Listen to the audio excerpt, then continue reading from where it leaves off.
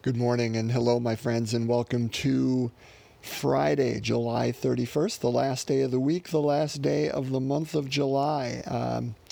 Wherever you are, I certainly wish you God's love, God's grace, God's blessings to you. And thanks for coming along for another Cup of Joe, where we get to explore today not only another gospel reading, but also the life of a saint as we celebrate today the feast of St. Ignatius of Loyola. So let's dive into the Word of God, shall we? For those at home, those who would like to follow along, we will be finishing up Matthew chapter 13. I mistakenly said we finished with it yesterday. I was incorrect. And today we will look at Matthew chapter 13, verses 54 to 58. So Matthew 13, 54 to 58. Let's hear the Word of God. A reading from the Holy Gospel according to Matthew. Jesus came to his native place and taught the people in their synagogue. They were astonished and said, "Where did this man get such wisdom and mighty deeds? Is he not the carpenter's son? Is not his mother named Mary, and his brothers James, Joseph, Simon, and Judas? Are not his sisters all with us? Where did this man get all this?" And they took offense at him. But Jesus said to them, "A prophet is not without honor except in his native place and in his own house." And he did not work many mighty deeds there because of their lack of faith. The Gospel of the Lord. Praise to you, Lord Jesus Christ. Let's start with this Gospel reading, then we'll go into Ignatius and his contribution to the church, to Christianity, to the world. So, again, remember, Jesus has just done... we had to go over at least 7 parables, I think, in this last chapter. The kingdom of God is like, the mustard seed, filled with wheat and weeds. The sower sowing the seed, and it fell on rocky ground, on the path, amongst the thorns, and on good ground. The woman kneading the yeast into the dough. The 3 sections of dough. The kingdom of God is like, what we heard yesterday, the 2 parables.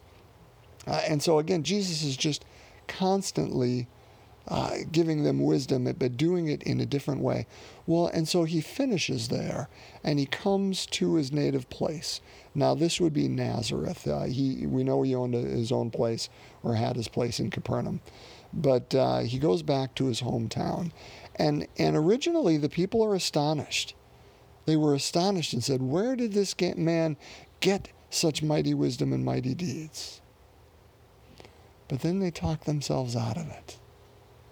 Is he not the carpenter's son, Joseph?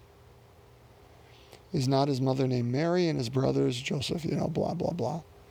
And his sisters, are they not all with us too? And so they took offense at him. Now, why would that be? And again, Jesus is correct in saying a prophet is not without honor except in his native place. Because I think, brothers and sisters, and again, this is human nature. We can all do it. We all have done it. And we've all experienced it. Think about family gatherings when you get together at Christmas or Thanksgiving or whatever time it would be. Maybe now it's funerals or whatever, that we all get together again. How easy it is to fall back into those roles in which we grew up. That I was the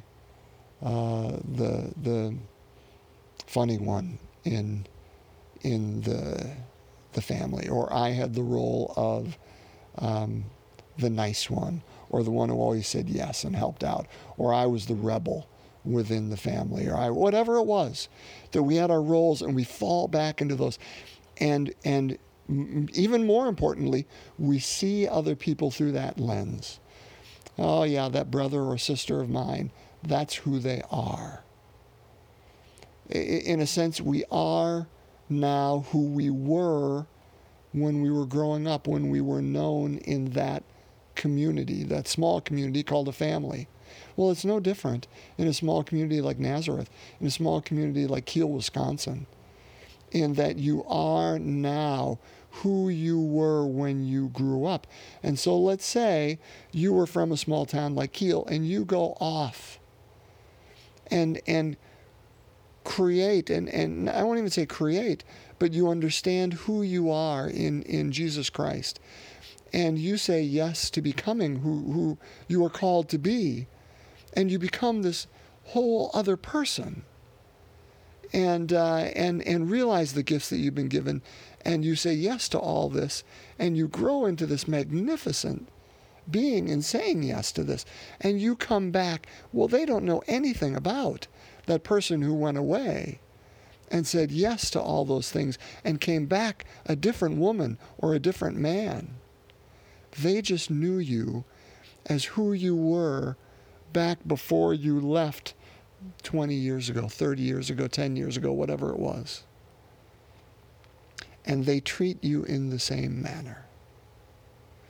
And that's why, to the extent that they are open, you know, if you come back from this sojourn, this pilgrimage, this understanding of who you are, this claiming of your native being, that's the part that they look and say, where did this woman, where did this man get such wisdom and mighty deeds? Look at who they have grown into. But then they talk themselves out of it. We talk ourselves out of it by saying, but I knew you when. Don't get so high and mighty here. And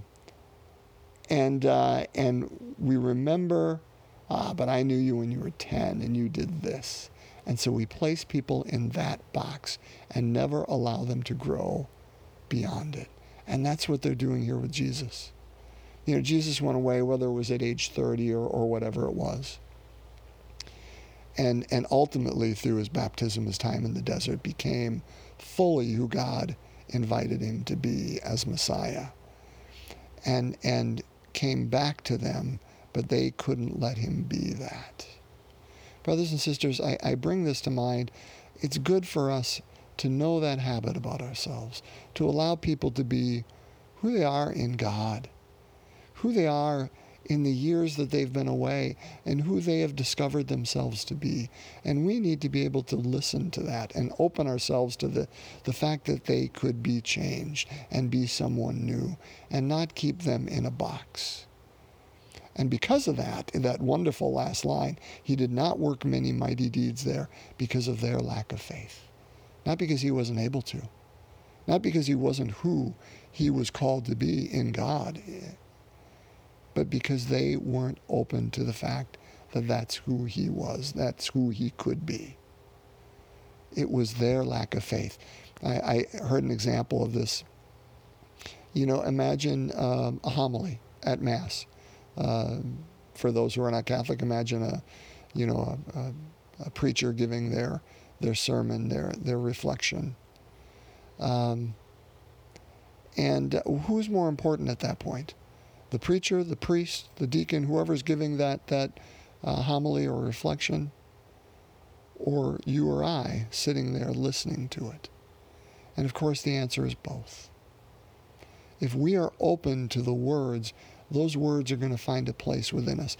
But if we are not open to the person who is saying them, we will close off our hearts and they are not going to be effective to us and for us. That openness must reside on both sides. Jesus brought it. He brought his gifts. He brought who he was in his fullness.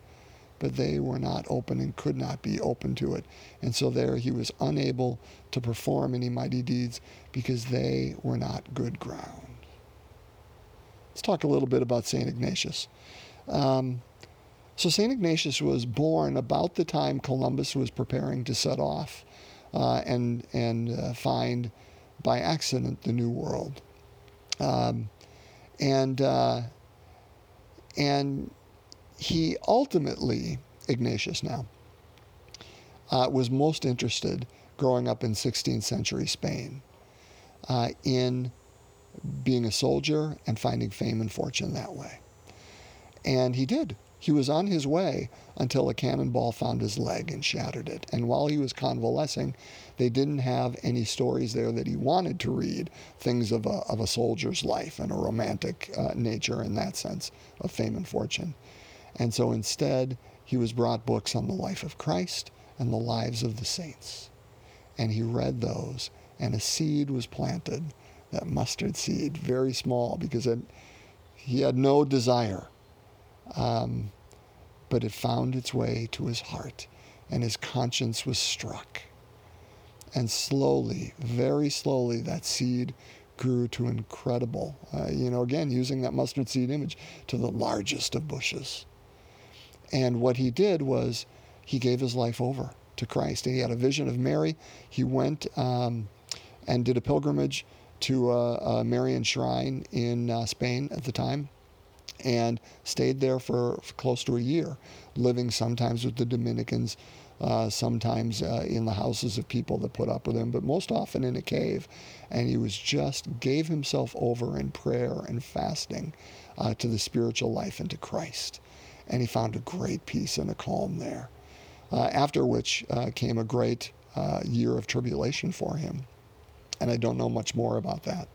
But on the other side of that year, he found that calm and that peace again. Went off and studied at the greatest universities in Europe for about 11 years, and in that time frame, surrounded himself with a group of 5 others. And so this group of 6 committed themselves to prayer, fasting, chastity, obedience, and ultimately gave themselves, and this was Ignatius, went down to the Pope and said he would like, at the time, Pope Paul III, to create this society. He wanted it to be another religious organization, another religious group like the Dominicans or Franciscans, but for whatever reasons that I won't go into now, the church had stopped doing that. And so what happened instead was the Pope did take their allegiance, and they named themselves the Society of Jesus, what you and I would call the Jesuits. And so this society answered to the Pope, and the Pope sent them all out on mission, save Ignatius, who stayed in Rome organizing the society. And he had a soldier's ability to organize, but a mystic's heart. And he longed to be out on mission like his friends, St. Francis Xavier and others, but stayed in Rome and did works of compassion and goodness there while organizing this young society that has grown into something so incredible. And we look at people today who are followers of the Society of Jesus, who are Jesuits. People from the last century, such as Teilhard de Chardin, some of the greatest minds, Karl Rahner, and even our Pope today, Pope Francis, Jesuits. And one has to wonder what was going on in Spain in the 16th century that produced people such as Ignatius of Loyola and Teresa of Avila and St. John of the Cross. An amazing moment. But yet, brothers and sisters, the one thing they had to do, the one thing, they had to be open and not closed off like the people of Nazareth were to Jesus. Let's pray. If there is someone or something for which you would like to pray today, I invite you to call it to mind at this time.